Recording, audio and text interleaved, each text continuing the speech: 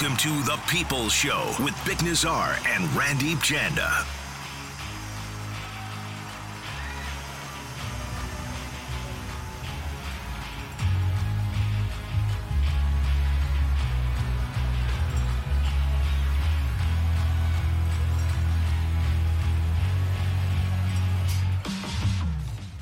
Hey, what's going on? Welcome to The People's Show. Bick Nazar, Randeep Janda, Dominic Shamati running the show. And, of course, you, the people, coming to you live from the Kintec studio. Kintec Footwear and Orthotics, Canada's favorite orthotics provider, supported by over 1,500 five-star Google reviews. Find your perfect fit at kintec.net. From the secondary studio.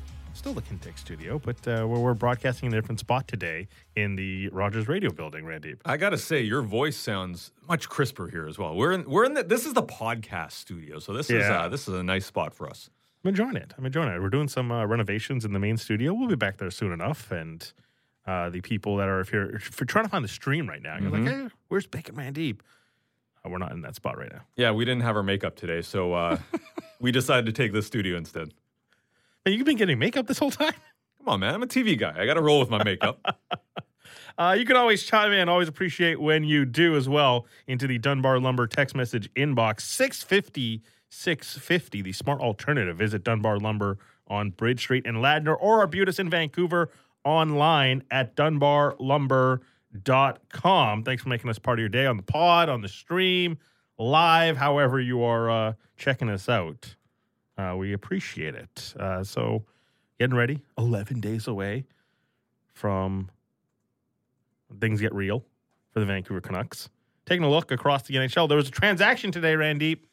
A lot of people wondering, hey, is this something the Canucks should re-explore, entertain once the market gets settled? Is there a double back, the classic circle back season? Yep. If there was ever a time to do it. Is this it? Well, the Vancouver Canucks can no longer bring in someone like Tyler Motte because he has landed elsewhere, going to Ottawa. Like 20% of the league, he's going to Ottawa, basically. It seems like the transactions this offseason. And with Tyler Motte, what a weird journey for Tyler Motte and the Canucks organization in the sense that, remember when he was traded for in the Thomas Vanek deal, people were saying, how dare you get so much for this player? Thomas Vanek so little. So little, and you should have got so much more. But now at the end of it, and there's no outrage in Vancouver. Let's be clear about that. But the fact that people were circling back and saying, is this an option on a fourth line? Well, there's no outrage, but I was surprised at the amount of texts we got from Canucks fans and listeners to the show and the station at the start of free agency, July 13th, and even throughout the course of the summer. Hey, how come they haven't explored Tyler Motte again? How come they haven't doing this? Yeah. And you sit here and you say, well, look, they've spent their fourth line capital. There's Curtis Lazar. There's Dakota Joshua. Jason Dickinson still exists. Yep. There's a role that he's going to have to fill in as he goes lower and lower down the depth chart. There just wasn't a lot of room, but nonstop. And I understand the idea of, hey, bring in depth. He's obviously an NHL role player, brings some speed, but there was constant. I would say we would see it at least 5 times a week. For sure. At least. Like in the dead part of summer, not July 14th and that first week of free agency. Like as recently as last week, people would text in, hey, what's going on with Motte? What's going on with Tyler Motte? Yeah. I think there was a desire to bring Tyler Motte back to Vancouver for Canucks fans. I understand why. The logistics and the reality of it probably don't link up, but nevertheless, he ends up in Ottawa. And was this a misevaluation by Canucks fans? Was this Patrick Allvin reading the market perfectly and saying, hey, back in March, like we gave you an offer. We felt it was competitive relative to the market, and look how it transpired. I think it's probably a little bit of both. And Patrick Allvin read the situation perfectly in a lot of ways. A, when you trade a player for a fourth-round pick, kind of sense where the value's at. There was a thought of, could this be the Blake Coleman or Barclay Goodrow type of pickup? Maybe you can get something substantial for him. As we found out last year, that was not the case. I remember... Now, Barton Parcell, he got unlucky with injuries in New York. Sure he did. Yeah. But I remember last year as well, Frank Saravalli mentioning on Canucks Central saying, the Canucks, maybe Vancouver values Tyler Motte differently than the rest of the NHL. And not the organization, but... the city of Vancouver. The city and the fan base and the media value Tyler Motte a different way. And this was a money contract for Tyler Motte, right? You play in Vancouver. You do a pretty good job at certain points. That fourth line, he was the engine of that fourth line. He showed his worth. Now, beyond that, goes to New York, doesn't score in the regular season, doesn't play many games. In the playoffs, scores 2 big goals. And with his age and with his, kind of where he's at in his career, this was playing style too. Playing style. Which is the thing that I guess endears himself to fans because he does play hard, he does skate hard. You see the natural speed to his game, and the motor is constantly running. Yep. But there's ramifications to that, right? Like you're gonna have carnage on your body because you play that way. And you're gonna absorb a lot of punishment, or you're gonna initiate a lot of punishment sometimes as well. And that does take a toll. But now, what did the NHL think? And as a player, as an agent, you're going to test the waters and say, hey, this is the money contract for my client and for me. Now, problem is the rest of the NHL sees what's going on. There's other players that were available. There is an element of risk to this player as well based on that injury history. So I think Patrick Allvin read it perfectly. You come in with an offer that you think is fair last year, but the rest of the NHL clearly did not want to offer any term to a Tyler Motte. You got a 1-year deal in Ottawa for a raise, but not a huge raise from his previous contract. And that's where, a player plays hard, but you're not offering term to that player based on the fact that that resume and more so that injury history speaks for itself. We'll get into the Ottawa aspect of this because obviously they've been very active through the course of this offseason. But I wanted to focus more on, Patrick Allvin and this management group kind of going through this process to come to evaluation of a player and say, okay, we're comfortable doing this, we're not comfortable doing this. Because part of this team building exercise when you're doing the roster construction, fans get angry and fans get attached to certain players. Say, oh, you had to give him this contract. A big moment for all GMs when they're deciding who to allocate the cap to. There is the conversations about how much is a player worth and how much do we want to dedicate to, and what are the values and the positives we're bringing from this type of transaction. But also a necessary step is to understand what someone's limit is and avoid missteps. They could have given Tyler Motte term. Yep. And I'm sure if you're the Motte camp, you probably wanted total money, $3+ million over a 3-4-year contract. I imagine that's what he was looking for when he hit free agency. To avoid those missteps, to say, we're not going to lock up term. We're going to create an avenue where we're going to invest short term in someone like Dakota Joshua, and other players from the AHL can see, hey, this fourth line role isn't locked up for 3 years. So if you're down in the AHL, someone like Arshdeep Bains can look at this and say, hey, there is a pathway for me to get up in here. It's not locked in because they haven't committed to that. Is there something to be said about Allvin,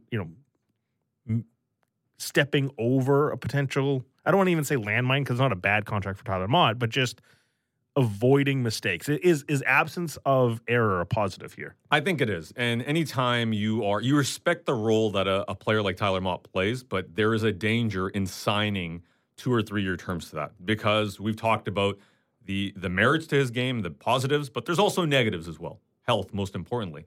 Now, you talk about the ELC level players or the minimum salary players that could make that impact on a fourth line, but also Ilya Mikheyev is a part of this conversation. Yeah. When you're upgrading the PK, you paid a premium for a guy that you can see playing in the third, maybe even the second line, depending how it shakes out. So 5-on-5, yes, you can have cheaper players fill that void, but on the PK, you've got one of the better penalty killers in the league and a goal-scoring threat who has a much higher ceiling to essentially say, we're willing to take less, in terms of we're taking maybe a bit of a chance on the fourth line, depending on what Dakota Joshua can be, but you're also paying a guy to play a PK role that should be amongst the best. So you are paying a premium, and even though, to me, that's a question of ceiling. We know what Tyler Motte's ceiling was.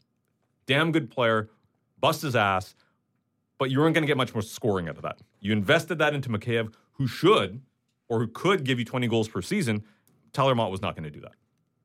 Mikheyev's baseline should be Tyler Motte's ceiling. In theory. Now, you're paying a huge premium for that. I understand that. And the role they're going to play is also vastly different as well, as far as 5-on-5 usage. But as someone just texted in 650, Tyler Motte's upside is greater than Dickinson or Pearson. #thanks, Jim.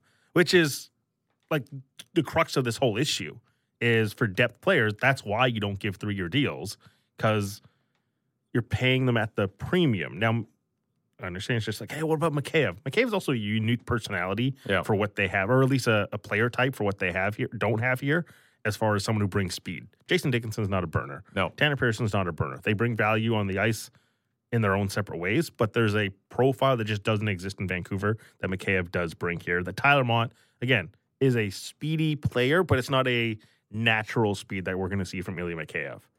On that text, though, Motte's upside is greater than Dickinson, Pearson. Okay, Jason Dickinson, you know what I think about that. Yeah. I think that at $2.65 million, it's a tough contract, and everybody generally thinks that. It's going to be hard to get value to that unless he has a great year on the wing.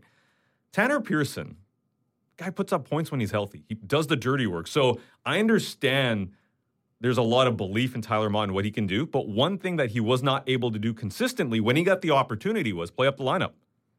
You may not like Tanner Pearson, but he can produce up the lineup. He can play on your third line, but if you need him in a pinch, he played with JT Miller and Brock Besser last year. And was not out of place at all. No, he was actually the guy that was doing the dirty work for them, and they put up points. So I understand the Tanner Pearson slander based on the contract, but the guy still produces. So if I'm talking about upside this year, Tanner Pearson has the biggest upside of all those three. So I disagree with that aspect of the text. 650, I'll pose it to you. Does the way this played out give you more confidence in Patrick Allvin and the rest of this management group? You can chime in 650. Motte could have been buried even if it was for 3 years. But that's just the attachment to the player there, right? It is someone above Patrick Allvin. His ownership can be thrilled. It's like, really? We're burying a guy for 2 more years at $1 million? I get it. It works for the cap and all that sort of stuff, but is that the type of investment you make? Because I look at this and I say, hey, they read the market perfectly. Is that what you want to see? Torgi also chimes in. Can't have 30 forwards. Our forward depth is fine. Love Motte, but you can't sign everyone. And you got to be okay with saying goodbye sometimes, right? A player that has played tough hockey and he's had to really punch above his weight, but now you have raised that floor. And there are going to be some casualties as a result of that.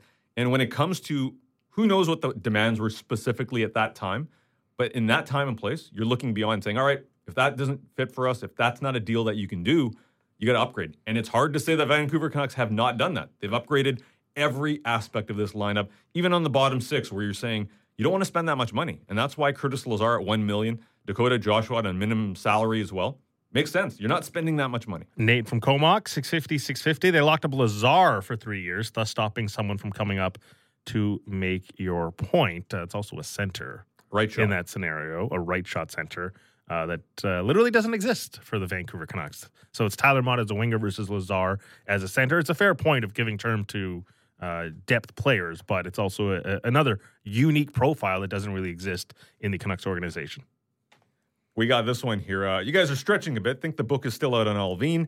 See how he does over the next few years, Kevin from Calgary. Absolutely, but we're looking for data points along the way at every transaction, and this was the quote unquote big move at the deadline. Yeah, it was rather inactive for Patrick Allvin, and a lot of people said that a lot of people wanted to retain Tyler Motte, and once again in the offseason, people wanted to bring back Tyler Motte.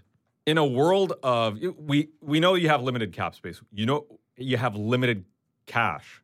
Where would you rather spend that? And I know there's going to be a lot of texts coming in saying, "Hey, Mikheyev, they spent money there. They overspent him potentially, but the ceiling is that much higher. You give him term because you believe in this player to elevate your PK, be a threat on the PK, potentially play ideally second line minutes if he can be that player, but you know you're going to get third line minutes from, and on top of that, probably an elite penalty killer across the league.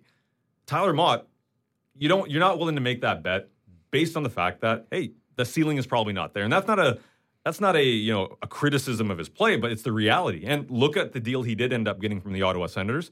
It's what other NHL GMs feel about him as well. If he was that of a big of a commodity, he would have got a 2-year deal. Why is it September 14th? September 14th, and you got a 1-year deal. It's essentially another show-me deal. Vic Nazar and Randeep Janda, you can always chime in, of course, 650 into the Dunbar Lumber text message inbox. Full show today. We got Andy McCullough from the Athletic MLB going to join us in about 15 minutes. Danny Kelly in an hour and change from the Ringer Fantasy Football Podcast and theringer.com Of course, if you got fantasy questions for Danny, you can text them in. We'll get to them at 2:30. And Irfan Gaffar will join us as well at 3:30 as we get ready for the Canucks season. So, Tyler Motte lands in Ottawa. The Sens have had a very, very busy offseason. DeBrincat, Giroux, Motte. Am I missing a name here? I think that's it. Well, and they locked up a lot of guys to some big money deals. It's obviously Norris, Stützle as well. Are they the hype team? Now, it feels weird for the Ottawa Senators to getting hype in the offseason. But are they the hype team for this offseason? Yeah, the Ottawa Senators strike me as the New Jersey Devils from last year. Right. In the preseason, before the season begins, where they make acquisitions like the Devils did. Dougie Hamilton was a game changer. You know, they had some young players that were ready to take that step. Cam Talbot was the name I forgot. Cam Talbot, starting goaltender as well, is going to change that. But Ottawa is winning the offseason, especially when it comes to their forward group. If you look at that forward group, they got some skill, they got some grit, they got some depth. They've got a competition for the 1C spot as well, where Stützle long-term is paid like that, but Josh Norris is paid pretty much the same amount. So you're essentially saying, all right, which one of you guys is going to establish yourself as the 1C? They're paying both of those guys. So I think they are the dark horse this year. What that means in terms of can they rival the top three in the Atlantic, that's going to be difficult. But in terms of preseason buzz, I think the Ottawa Senators are the it team. Defensively, they got some questions. Hamonic is still playing in their top four. You've got some issues on that right-hand side. But if you start looking at that left-hand side, it's kind of profiling like what? The Nashville Predators left-hand side. The Tampa Bay Lightning. Like, they're building that. They're not there, but you can see they're trying to build it that way. All right, so let me ask you, because you mentioned, hey, they're the Devils of this year. Mm-hmm. Going in, like, that sounds positive, because rewind a year ago, it's like, yeah, the Devils, they're so exciting. Preseason hype. But now we have the benefit of hindsight in this scenario. Like, is that a good thing? You want to be the Devils of last year? Just because you win the offseason doesn't mean you win anything in the regular season. Yeah. Right? So there is a danger. And to your point, like you mentioned the defense, like that's where my concern is. Cam Talbot, I'll admit, like, man, that guy has stunned me in his own career resurgence. And it at least provides similar to, I guess, what the Oilers are doing, maybe a bit more stability. Maybe you lack the high end, but you get smoother overall goaltending play in net. But I do worry a great deal of what that back end looks like. It's headlined by Thomas Chabot, obviously. But you've kind of made this point. Yep. It's like from where he was, from when he signed that deal to where he is now, and he's only 25, 26, is his name still spoken with the same reverence from when he entered the league? Because now Adam Fox has skyrocketed. Cale Makar jumps into the league and looks fantastic. Quinn Hughes, obviously. You go through a bunch of young D-men that have flourished recently. Has become the new cheat code across the NHL now. Throw in Rasmus Dahlin. Throw in a couple of other guys. Bowen Byram, Devontae's. Is his standing still the same? Or will we see a resurgent Thomas Chabot with infused talent? I have a lot of faith in his skill and his ceiling still. But here's the problem. And his athletic profile. Like, he eats minutes unbelievably. Eats minutes, but here's the problem with that. Everybody around him, usually his partner, is not to the same standard. And you don't have to be to the same standard. It's kind of that Quinn Hughes conversation we've had. Who's playing next to him? Does it have to profile the same way? But sometimes taking a little bit of the puck from the player, just helping him out. The team was eating a lot of pressure over the years. This guy was seeing the puck a lot. And guess what happens when you see the puck a lot? You're going to make mistakes. And we saw maybe not the greatest of puck management from Thomas Chabot over the last couple of years. But I still think he is a strong, very, very good young defenseman that's going to profile amongst the best in the league. The only issue I have with the Ottawa Senators is, in previous years, is absorbing a lot of pressure. Mm-hmm. The defense was taking a lot of pressure on. Does that change now with their additions on the forward group? It should. Goaltending, can they get a save? Cam Talbot, when he does not have competition in the crease, is actually better.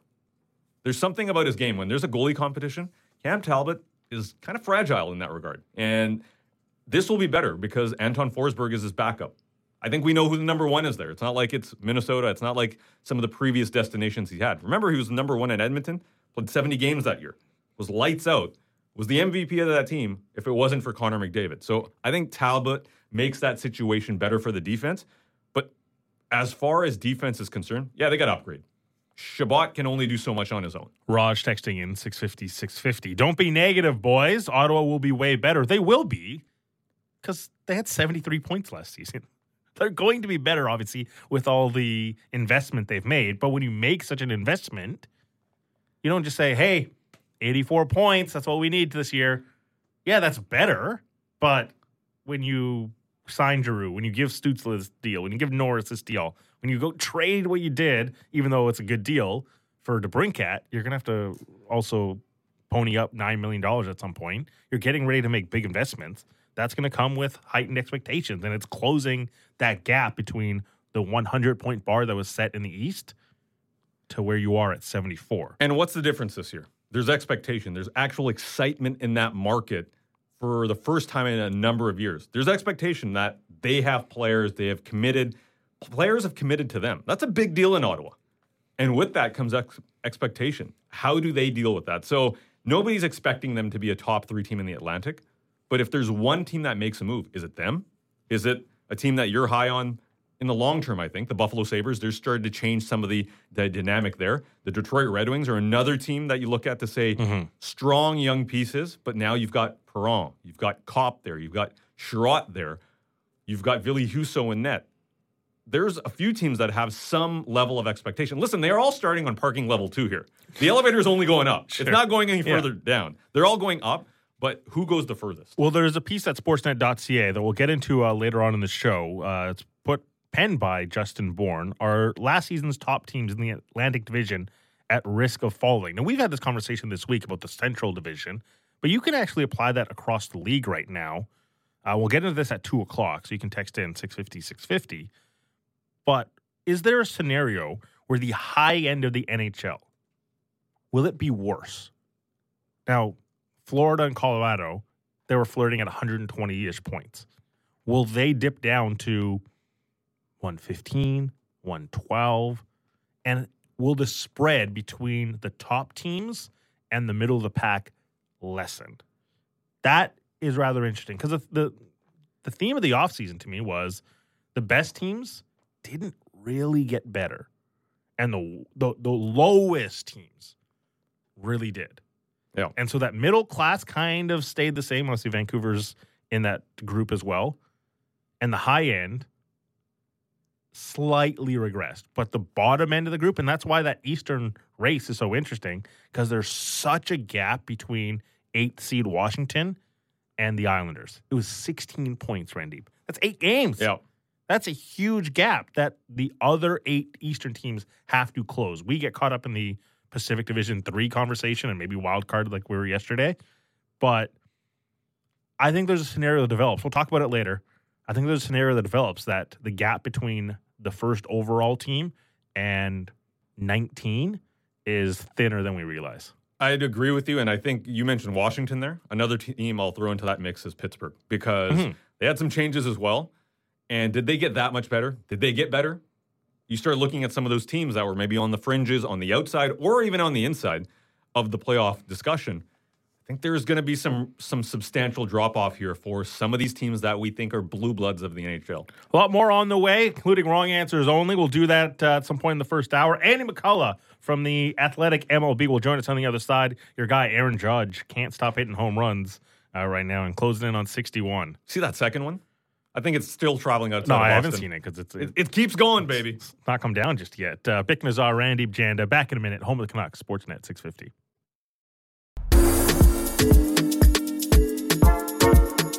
This is the People's Show with Bick Nazar and Randeep Janda.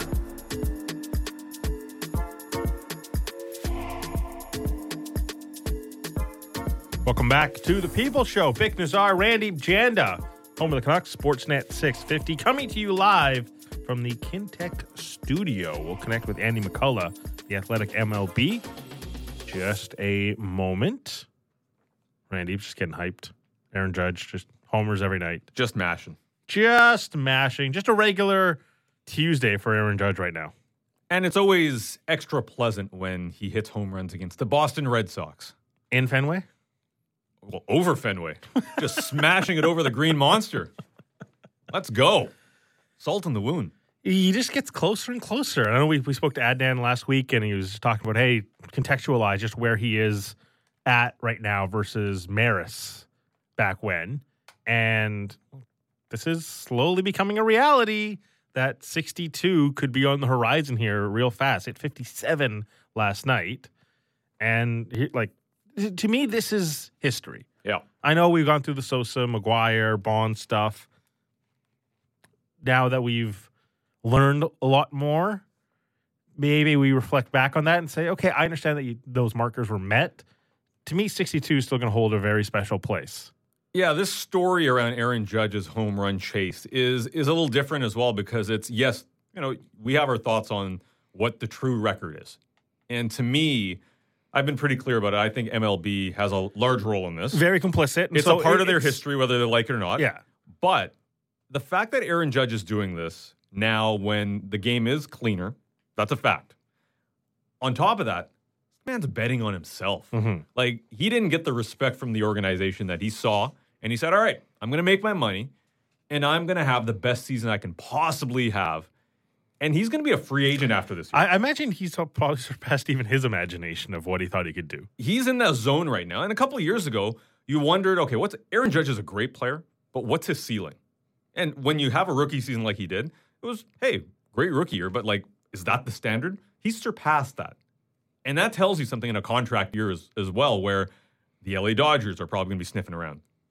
The San Francisco Giants, the Yankees are going to try. There's even talk about the Red Sox getting involved in this. So there's a lot of conversation. It's historic, but it's also dramatic at the same time because it's not only will he do it, won't he do it? It's if he does it, where does he end up? And so, if you're a baseball fan, I think there's an extra level of intrigue. It doesn't end with the regular season after 162. This is going to go into the offseason.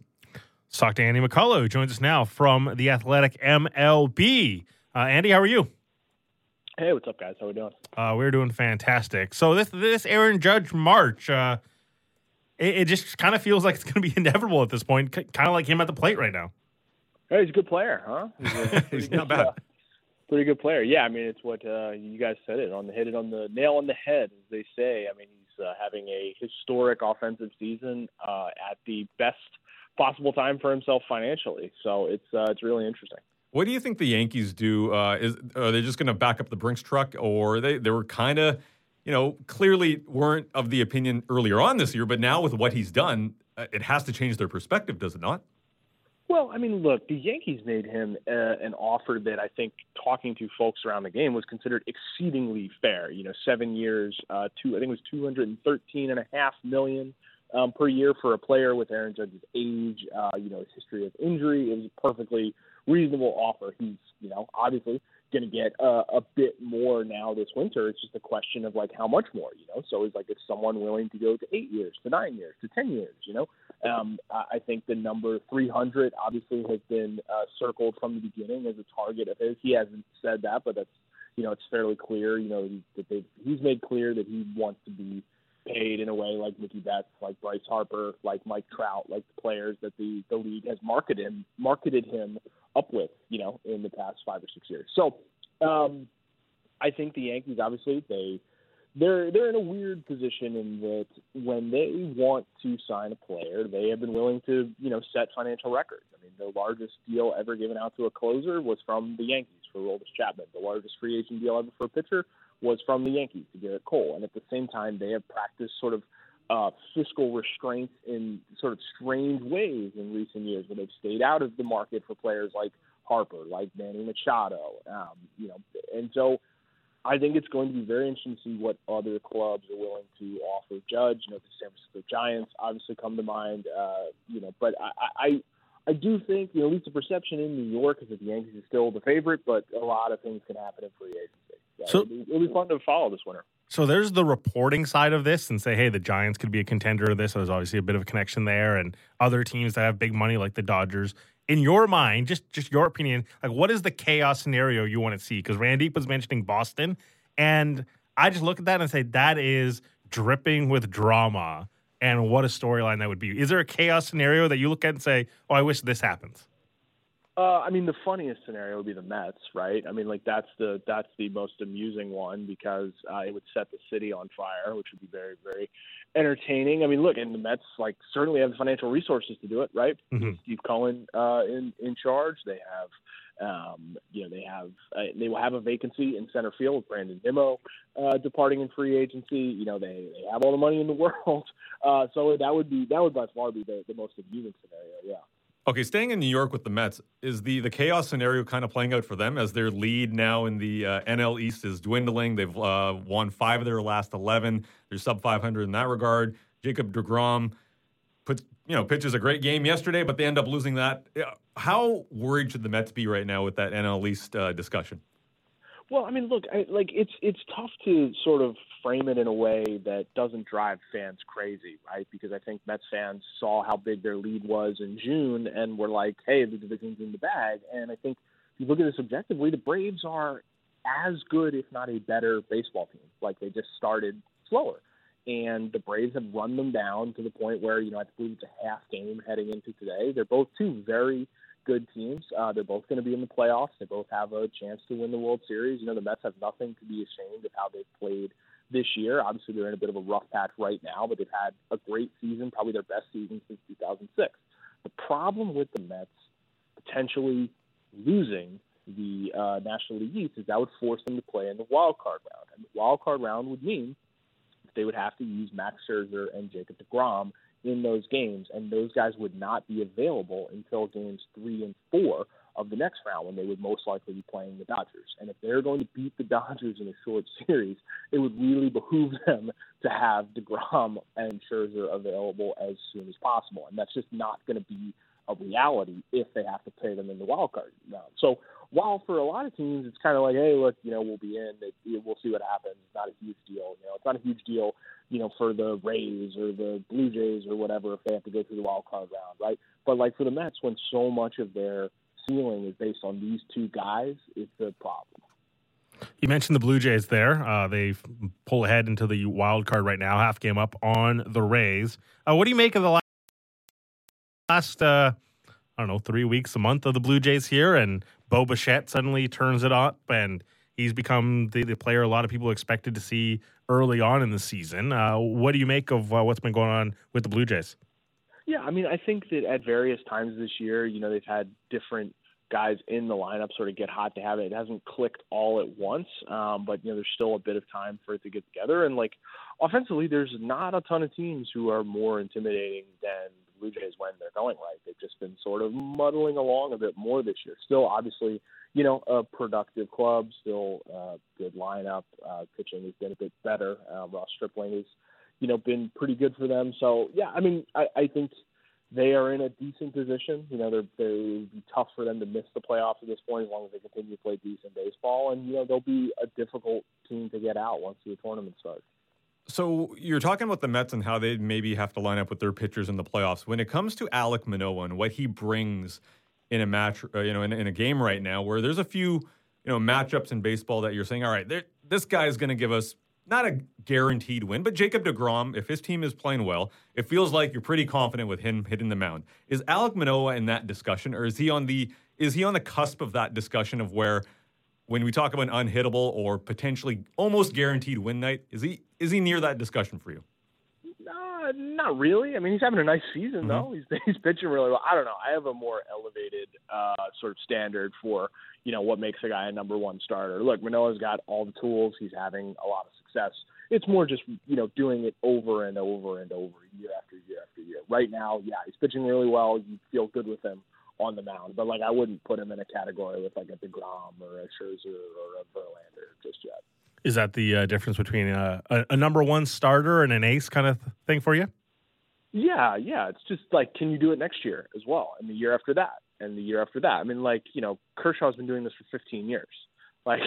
His back obviously is a problem, but his results are what they are. He has a sub 2.5 ERA every single year. DeGrom, when he's on the mound, is as good as anyone. And Scherzer and Verlander are, they're annual Cy Young contenders even as they enter their late 30s. So, I think it's just the consistency aspect.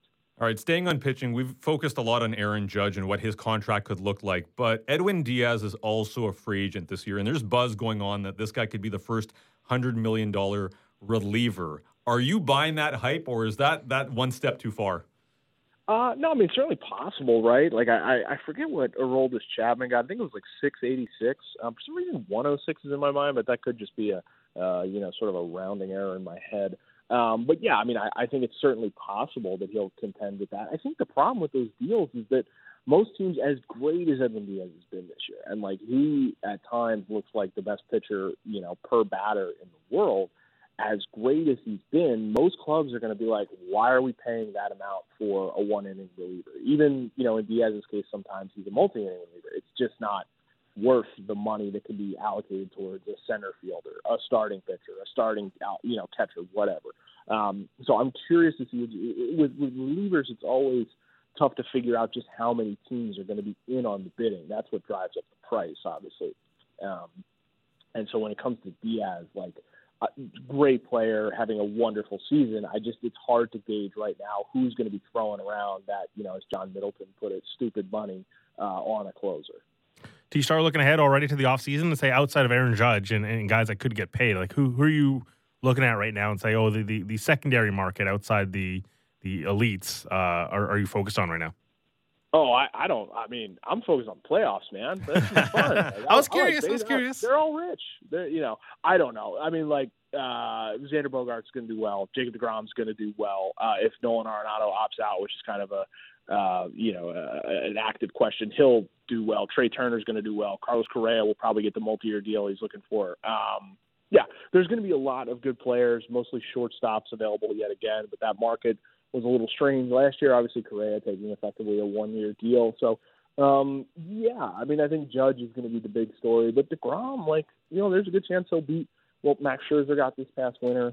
I don't know. There'll be a lot of good players. It should be an interesting offseason. Well, we can focus on the playoffs. Talking to Andy McCullough from the Athletic MLB, by McCullough on Twitter. Just south of us here, the Seattle Mariners. It looks like this drought's finally going to come to a close. And exciting because last year, what they call it, fun ball or fun differential, and it was chaos ball for the Mariners. Is this a one-year blip and a team that just makes it in, or is this sustainable for the Mariners? It definitely feels more sustainable, and I think the fact that they took what last year was a team that had good results but probably not the best underlying statistics, and then they did not rest on their laurels but decided to try and build on it, both especially like adding Luis Castillo at the deadline. I think that is encouraging. Obviously, Julio Rodriguez has been tremendous for them. Look, are they ready to stand toe-to-toe with the Astros every year? Probably not, but it does feel like that this is less of a one-year blip and more of a sign of like, hey, this is going to be a good club for a good little while. They have a good farm system. They've done a good job acquiring talent. Ending the drought would obviously be nice for the wonderful people of Seattle, and so it's a nice story. We'll wrap up on this one because I was kind of fascinated by the Mike Trout streak, and I know we're focusing on playoffs, and playoffs and the Angels don't exactly go hand in hand right now. I'm always just so fascinated about Mike Trout because it always feels like he's okay being away out of the limelight, but also being out of the limelight means you're not going to the playoffs regularly with the Angels. I can't imagine the MLB is overly thrilled about one of their shining stars constantly not being in the center circle come October. Yeah, I think that the league is just going to keep expanding the playoffs until they can get it to a point where Trout and Ohtani are in. Like, okay, what if we have a 20-team field? What if it's a 22-team field? Like, what do we have to do to get these two guys in a playoff game where we can make some money off this? I mean, it's not a great advertising for the sport. I mean, the continued sort of ineptitude of the Angels is kind of a remarkable thing to behold, but it also, gives you a sense of the limitations of individual talent in a baseball team. They have, in Trout and Ohtani, they have two of the, two singular talents, and they're going to miss the playoffs yet again this year. Maybe there might be some hope for Angels fans in the hope that, Artie Moreno is willing to sell the team. New ownership would be welcome.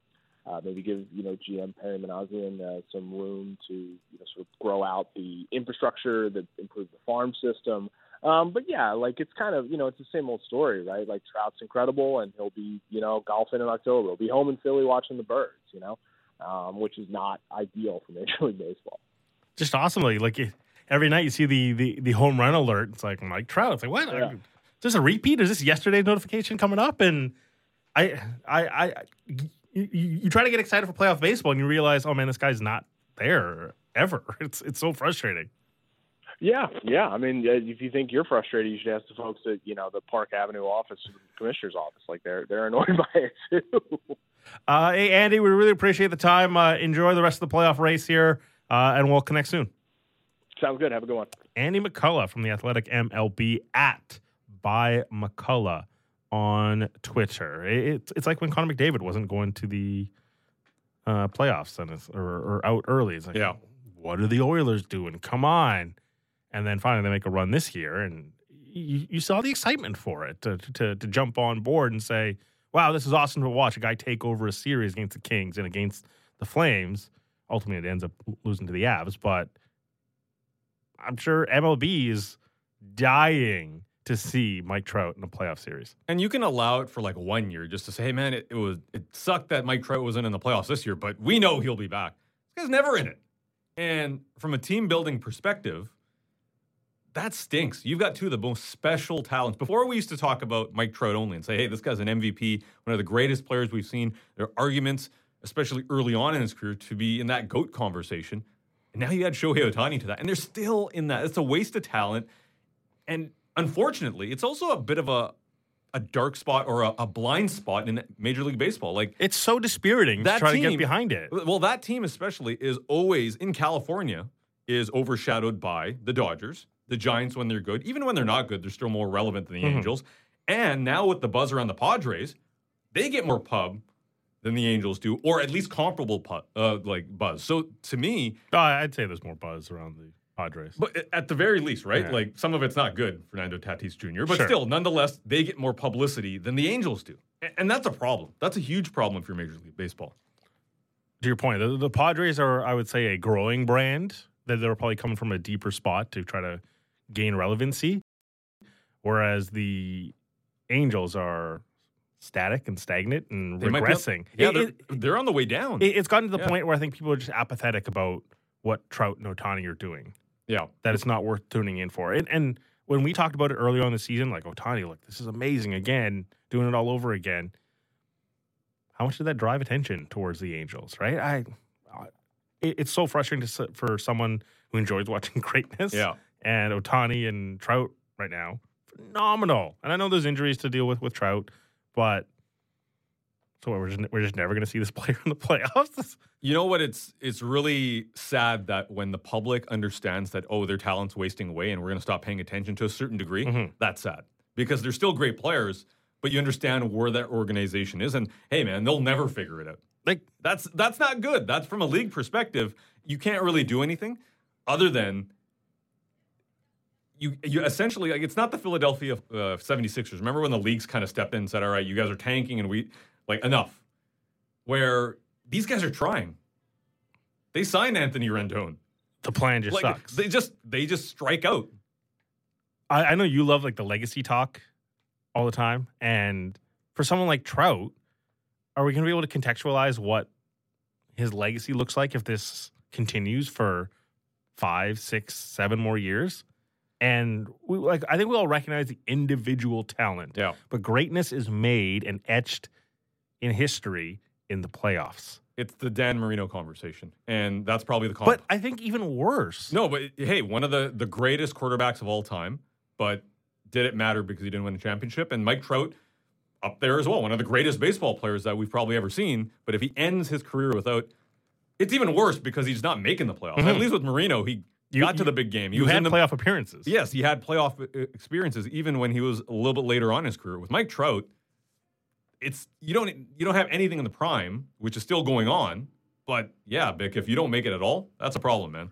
Bick Nazar and Randeep Janda, a lot to get to throughout the course of the show.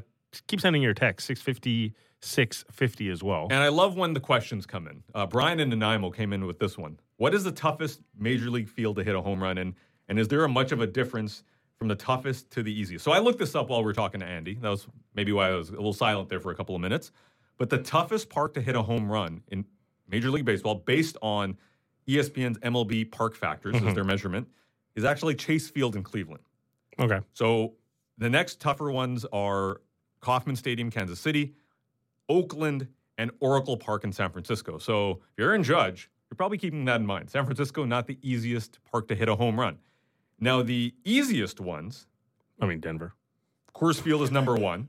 Far and away. After that, you've got Great American Ballpark in Cincinnati. No free agents going there, based on the way they're playing this year. You've got the White Sox Stadium in Chicago and Fenway Park. Based on how many home runs are hit in 2022. That gives you a sense of if you're still trying to pump up those numbers and be a home run hitter. Those are rookie numbers. You're probably not going to. Yeah, you're probably not going to Cleveland. You're probably not going to Kansas City. You're not going to Oakland. That's for sure. I don't think anybody's going to Oakland these days. But the Red Sox still carry some value because you can hit those home runs. Just imagining Oakland at the table and the Aaron Judge free agency offer. Be like, hey, we can give you $34 million a year? No. Just total. Or here's the best. We'll give you $300 million, but you have to reinvest $150 million of that into the stadium that we want to build. Our entire team is just going to be you. You're going to play center field, left field, pitching, maybe even some shortstop. Yeah. Just imagine what that sales pitch looks like. And this ballpark is not suited for home runs. On top of that. You just get to hang out in the bay, man. It's great. Unlimited seating as well in the stadium. Pick any seat you want.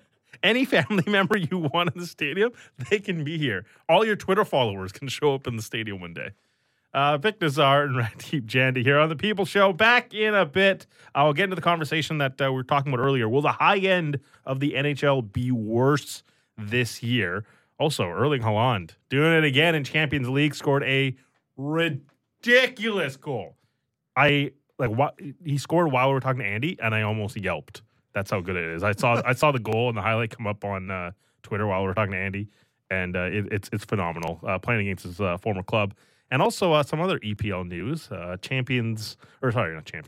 Chelsea's owner Todd Bowley making some news, but an idea, a North American idea to bring to English football. We'll get into it on the other side. Plus, Danny Kelly in the next hour. If you got fantasy questions for week 2 for your fantasy football lineups, send them in 650.